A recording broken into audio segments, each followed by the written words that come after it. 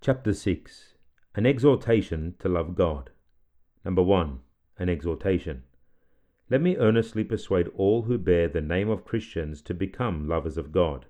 O love the Lord, all ye his saints. There are but few that love God. Many give him hypocritical kisses, but few love him. It is not so easy to love God as most imagine. The affection of love is natural, but the grace is not. Men are by nature haters of God. The wicked would flee from God. They would neither be under his rules nor within his reach. They fear God, but do not love him. All the strength in men or angels cannot make the heart love God. Ordinances will not do it of themselves, nor judgments. It is only the almighty and invincible power of the Spirit of God that can infuse love into the soul. This being so hard a work, it calls upon us for the more earnest prayer and endeavour after this angelic grace of love. To excite and inflame our desires after it, I shall prescribe 20 motives for loving God. Number 1. Without this, all our religion is vain. It is not duty, but love to duty God looks at. It is not how much we do, but how much we love.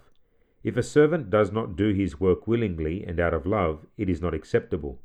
Duties not mingled with love are as burdensome to God as they are to us. David therefore counsels his son Solomon to serve God with a willing mind. To do duty without love is not sacrifice, but penance.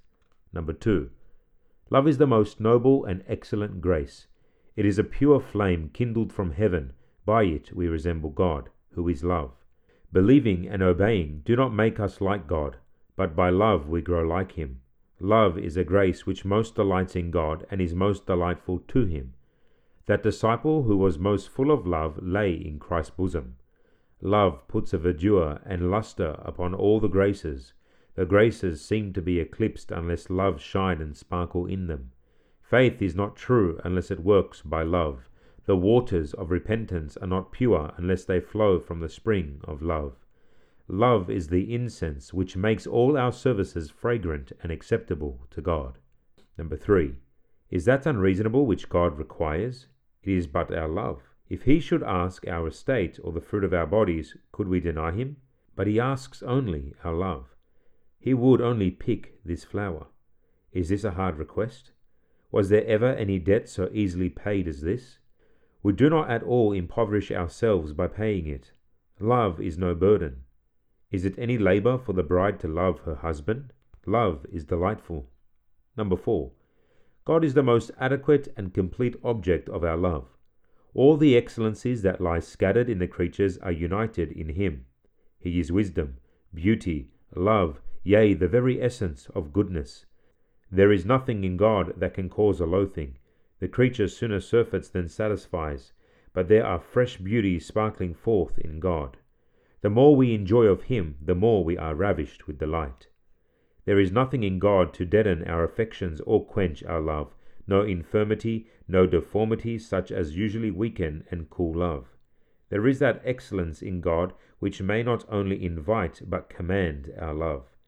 If there were more angels in heaven than there are, and all those glorious seraphim had an immense flame of love burning in their breasts to eternity, yet could they not love God equivalently to that infinite perfection and transcendency of goodness which is in him. Surely then here is enough to induce us to love God. We cannot spend our love upon a better object. Number 5. Love facilitates religion. It oils the wheels of the affections and makes them more lively and cheerful in God's service.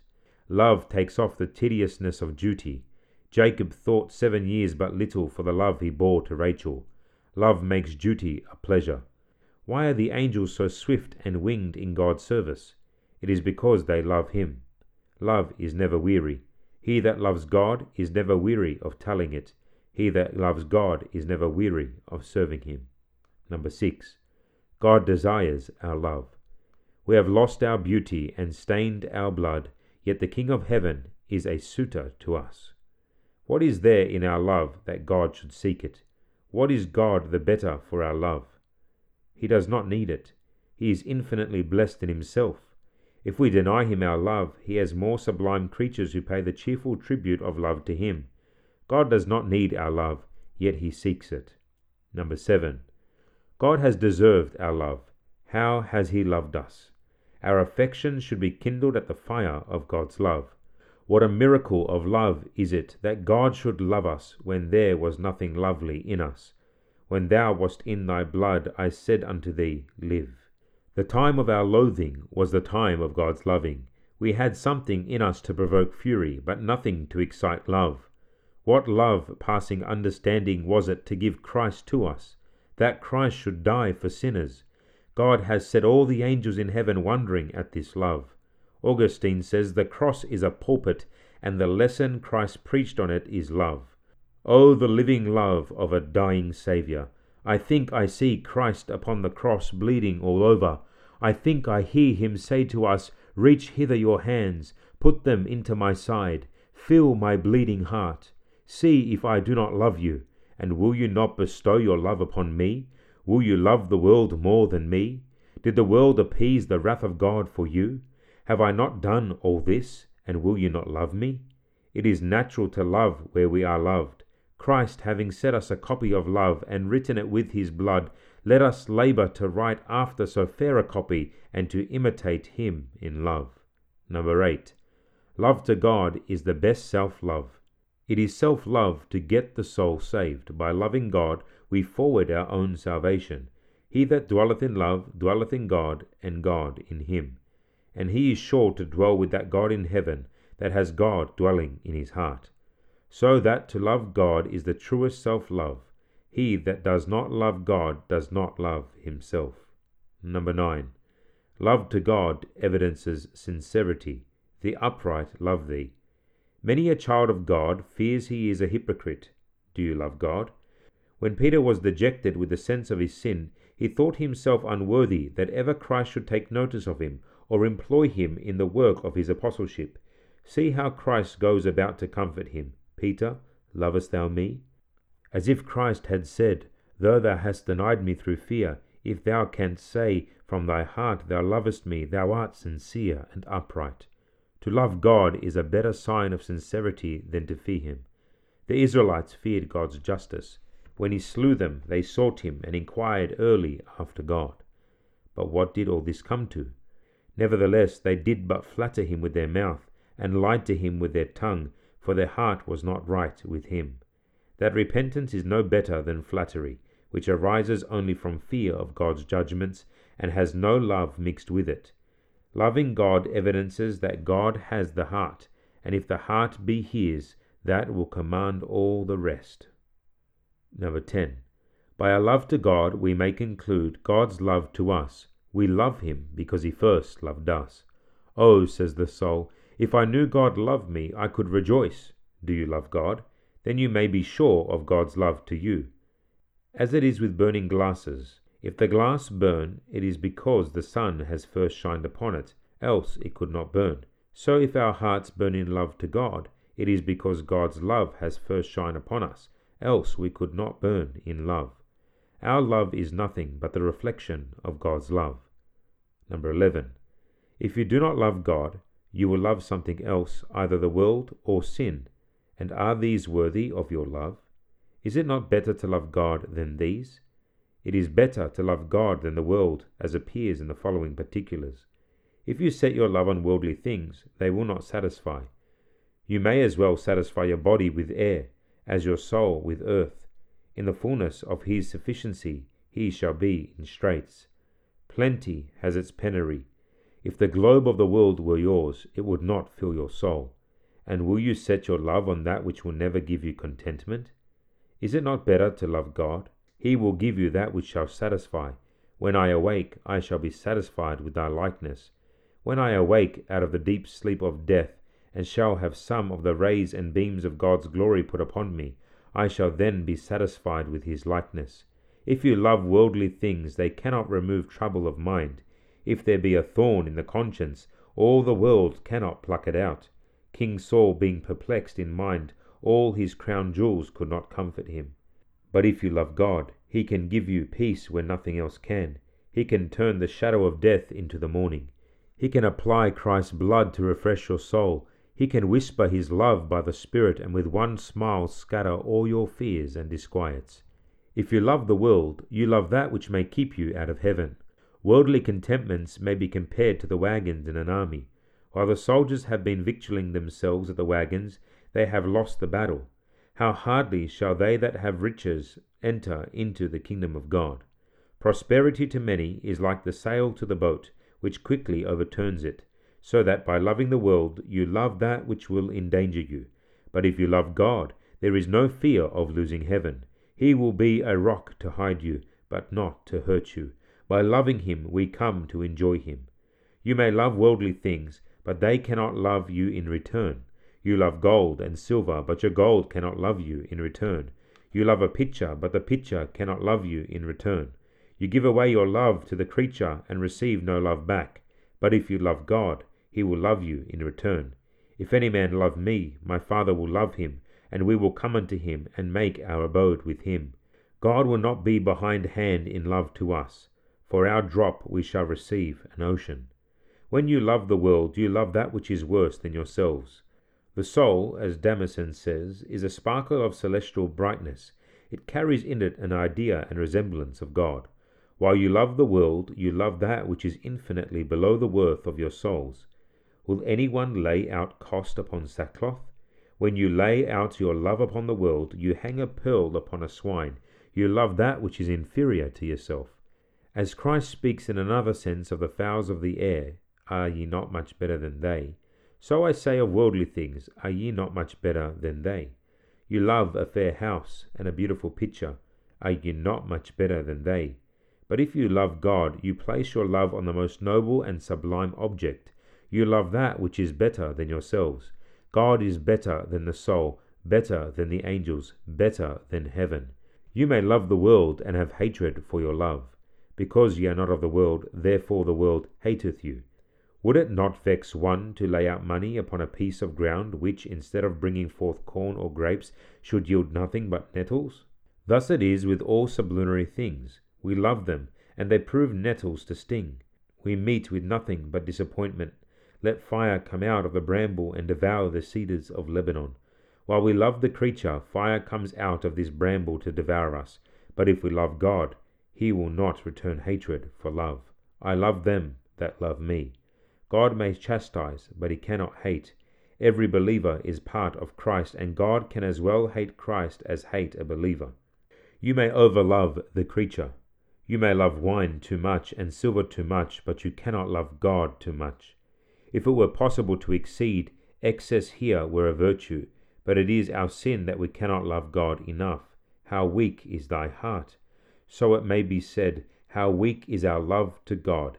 It is like water of the last drawing from the still, which has less spirit in it. If we could love God far more than we do, yet it were not proportionate to his worth, so that there is no danger of excess in our love to God. You may love worldly things, and they die and leave you. Riches take wings, relationships drop away. There is nothing here abiding.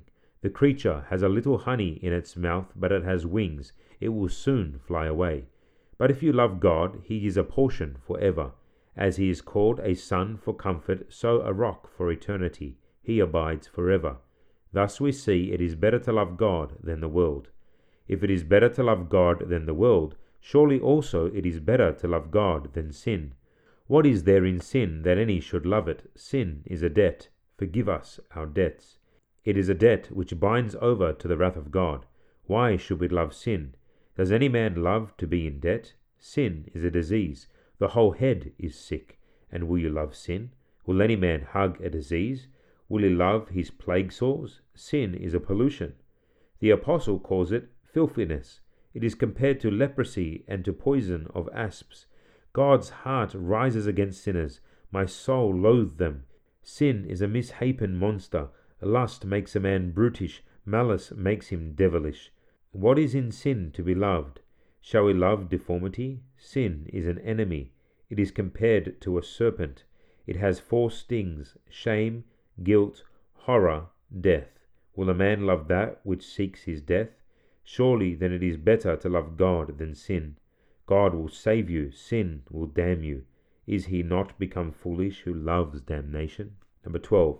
The relation we stand in to God calls for love. There is near affinity. Thy Maker is thy husband. And shall a wife not love her husband? He is full of tenderness. His spouse is to him as the apple of his eye. He rejoices over her as the bridegroom over the bride. He loves the believer as he loves Christ. The same love for quality, though not equally. Either we must love God, or we give ground of suspicion that we are not yet united to him. Number 13. Love is the most abiding grace. This will stay with us when other graces take their farewell. In heaven we shall need no repentance, because we shall have no sin. In heaven we shall not need patience, because there will be no affliction. In heaven we shall need no faith, because faith looks at things unseen. But then we shall see God face to face, and where there is vision, there is no need of faith. But when the other graces are out of date, love continues. And in this sense, the Apostle says that love is greater than faith, because it abides the longest. Charity never faileth. Faith is the staff we walk with in this life. We walk by faith. But we shall leave this staff at heaven's door, and only love shall enter. Thus love carries away the crown from all the other graces. Love is the most long-lived grace. It is a blossom of eternity. How should we strive to excel in this grace, which alone shall live with us in heaven, and shall accompany us to the marriage supper of the Lamb? Number 14. Love to God will never let sin thrive in the heart. Some plants will not thrive when they are near together. The love of God withers sin. Though the old man live, yet as a sick man it is weak, and draws its breath short. The flower of love kills the weed of sin. Though sin does not die perfectly, yet it dies daily. How should we labor for that grace which is the only corrosive to destroy sin? Number 15. Love to God is an excellent means for growth of grace, but grow in grace. Growth in grace is very pleasing to God. Christ accepts the truth of grace, but commends the degrees of grace. And what can more promote and augment grace than love to God? Love is like watering of the root, which makes the tree grow. Therefore the Apostle uses this expression in his prayer. The Lord direct your hearts into the love of God. He knew this grace of love would nurse and cherish all the graces. Number 16. The great benefit which will accrue to us if we love God. Eye hath not seen, nor ear heard, neither entered into the heart of man, the things which God hath prepared for them that love him.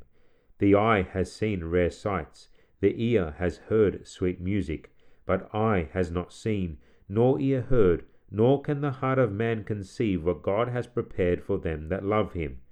Such glorious rewards are laid up that Augustine says faith itself are not able to comprehend. God has promised a crown of life to them that love him. This crown encircles within it all blessedness, riches, and glory, and delight, and it is a crown that fades not away. Thus God will draw us to him by rewards. Number 17. Love to God is armor of proof against error. For want of hearts full of love, men have heads full of error. Unholy opinions are for want of holy affections. Why are men given up to strong delusions? Because they receive not the love of the truth. The more we love God, the more we hate those heterodox opinions that will draw us from God into libertinism. Number 18. If we love God, we have all winds blowing for us. Everything in the world shall conspire for our good. We know not what fiery trials we may meet with, but to them that love God all things shall work for good. Those things which work against them shall work for them. Their cross shall make way for a crown. Every wind shall blow them to the heavenly port. Number 19. Want of love to God is the ground of apostasy. The seed in the parable, which had no root, fell away. He who has not the love of God rooted in his heart will fall away in time of temptation. He who loves God will cleave to him as Ruth to Naomi. Where thou goest, I will go, and where thou diest, I will die. But he who is without love to God will do as Orpah to her mother-in-law. She kissed her, and took her farewell of her. That soldier who has no love to his commander, when he sees an opportunity, will leave him and run over to the enemy's side. He who has no love in his heart to God, you may set him down for an apostate. Number 20. Love is the only thing in which we can retaliate with God. If God be angry with us, we must not be angry again. If he chides us, we must not chide him again. But if God loves us, we must love him again. There is nothing in which we can answer God again but love.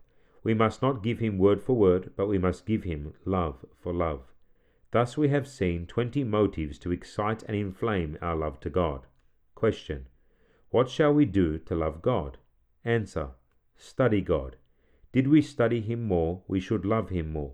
Take a view of his superlative excellences, his holiness, his incomprehensible goodness. The angels know God better than we, and clearly behold the splendor of his majesty. Therefore they are so deeply enamored with him. Labor for an interest in God. O God, thou art my God. That pronoun my is a sweet lodestone to love. A man loves that which is his own. The more we believe, the more we love. Faith is the root, and love is the flower that grows upon it. Faith which worketh by love. Make it your earnest request to God that he will give you a heart to love him. This is an acceptable request. Surely God will not deny it. When King Solomon asked wisdom of God, "Give therefore thy servant an understanding heart," the speech pleased the Lord. So when you cry to God, "Lord, give me a heart to love thee. It is my grief, I can love thee no more. Oh, kindle this fire from heaven upon the altar of my heart." Surely this prayer pleases the Lord, and he will pour of his Spirit upon you, whose golden oil shall make the lamp of your love burn bright. Number 2. An exhortation to preserve your love to God. You who have love to God, labor to preserve it. Let not this love die and be quenched. As you would have God's love to be continued to you, let your love be continued to him. Love, as fire, will be ready to go out. Thou hast left thy first love. Satan labors to blow out this flame, and through neglect of duty we lose it. When a tender body leaves off clothes, it is apt to get cold. So when we leave off duty, by degrees we cool in our love to God. Of all graces, love is most apt to decay. Therefore we had need to be the more careful to preserve it. If a man has a jewel, he will keep it. If he has land of inheritance, he will keep it. What care then should we have to keep this grace of love? It is so sad to see professors declining in their love to God. Many are in spiritual consumption. Their love is decaying. There are 4 signs by which Christians may know that their love is in a consumption. 1. When they have lost their taste. He that is in a deep consumption has no taste. He does not find that savory relish in his food as formerly. So when Christians have lost their taste, and they find no sweetness in a promise, it is a sign of spiritual consumption. If so be ye have tasted that the Lord is gracious. Time was when they found comfort in drawing nigh to God. His word was as the dropping honey, very delicious to the palate of their soul, but now it is otherwise. They can taste no more sweetness in spiritual things than in the white of an egg. This is a sign they are in a consumption. To lose the taste argues the loss of the first love. Number 2. When Christians have lost their appetite. A man in a deep consumption has not that relish for his food as formerly.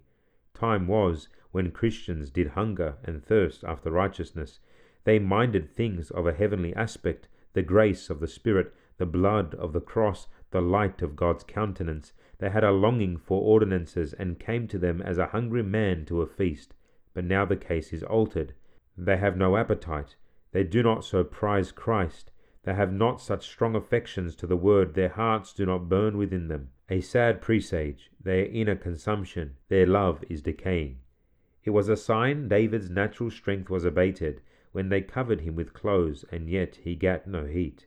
So when men are plied with hot clothes, ordinances, yet they have no heat of affection, but are cold and stiff, as if they were ready to be laid forth, this is a sign their first love is declined. They are in a deep consumption. Number 3. When Christians grow more in love with the world, it argues the decrease of spiritual love. They were once of a sublime heavenly temper. They did speak the language of Canaan, but now they are like the fish in the gospel, which had money in its mouth. They cannot lisp out 3 words, but one is about mammon. Their thoughts and affections, like Satan, are still compassing the earth, a sign they are going down the hill apace. Their love to God is in a consumption. We may observe, when nature decays and grows weaker, persons go more stooping, and truly, when the heart goes more stooping to the earth, and is so bowed together that it can scarcely lift up itself to a heavenly thought, it is now sadly declining in its first love. When rust cleaves to metal, it not only takes away the brightness of the metal, but cankers and consumes it. So when the earth cleaves to men's souls, it not only hinders the shining lustre of their graces, but by degrees it cankers them. Number 4. When Christians make little reckoning of God's worship.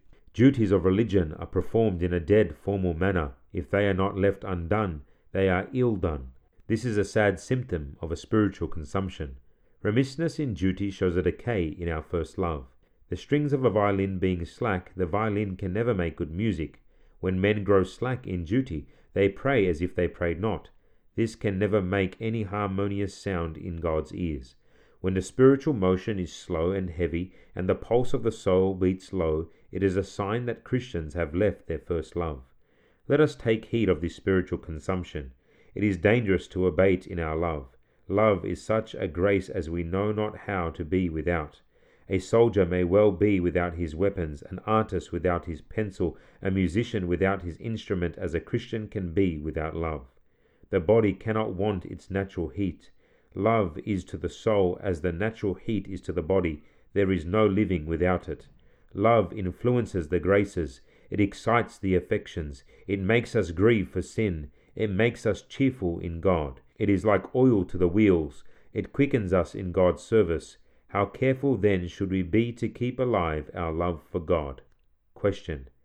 How may we keep our love from going out? Answer. Watch your hearts every day. Take notice of the first declinings in grace. Observe yourselves when you begin to grow dull and listless, and use all means for quickening. Be much in prayer, meditation, and holy conference. When the fire is going out, you throw fuel on it. So when the flame of your love is going out, make use of ordinances and gospel promises as fuel to keep the fire of your love burning. Number 3. An exhortation to increase your love to God. Let me exhort you, Christians, to increase your love to God. Let your love be raised up higher, and this I pray, that your love may abound more and more. Our love to God should be as the light of the morning. First there is the daybreak, then it shines brighter to the full meridian. They who have a few sparks of love should blow up those divine sparks into a flame. A Christian should not be content with so small a dram of grace, as may make him wonder whether he has any grace or not, but should be still increasing the stock. He who has a little gold would have more. You who love God a little, labor to love him more. A godly man is contented with a very little of the world, yet he is never satisfied, but would have more of the Spirit's influence, and labors to add 1 degree of love to another. To persuade Christians to put more oil to the lamp and increase the flame of their love, let me propose these 4 divine incentives. 1. The growth of love evinces its truth. If I see the almond tree bud and flourish, I know there is life in the root. Paint will not grow. A hypocrite who is but a pitcher will not grow.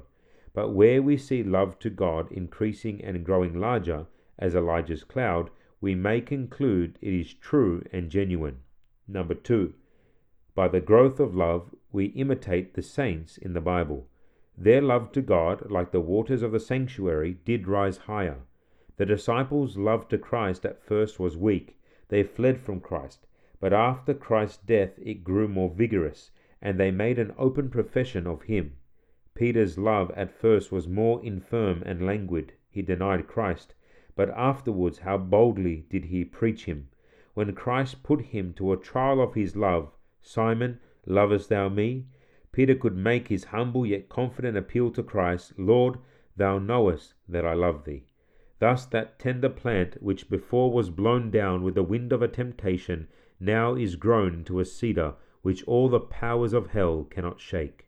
Number 3. The growth of love will amplify the reward. The more we burn in love, the more we shall shine in glory. The higher our love, the brighter our crown. Number 4.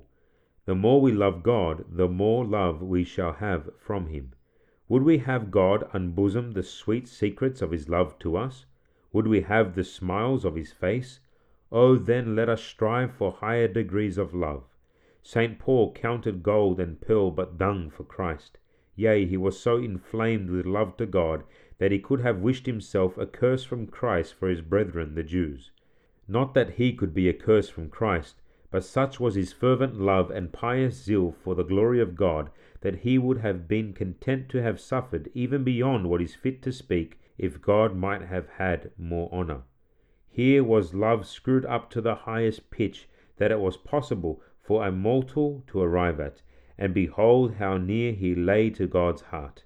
The Lord takes him up to heaven a while, and lays him in his bosom, where he had such a glorious sight of God, and heard those unspeakable words which it is not lawful for a man to utter. Never was any man a loser by his love to God. If our love to God does not increase, it will soon decrease. If the fire is not blown up, it will quickly go out. Therefore, Christians should above all things endeavour to cherish and excite their love to God. This exhortation will be out of date when we come to heaven, for then our light shall be clear and our love perfect. But now it is in season to exhort, that our love to God may abound yet more and more.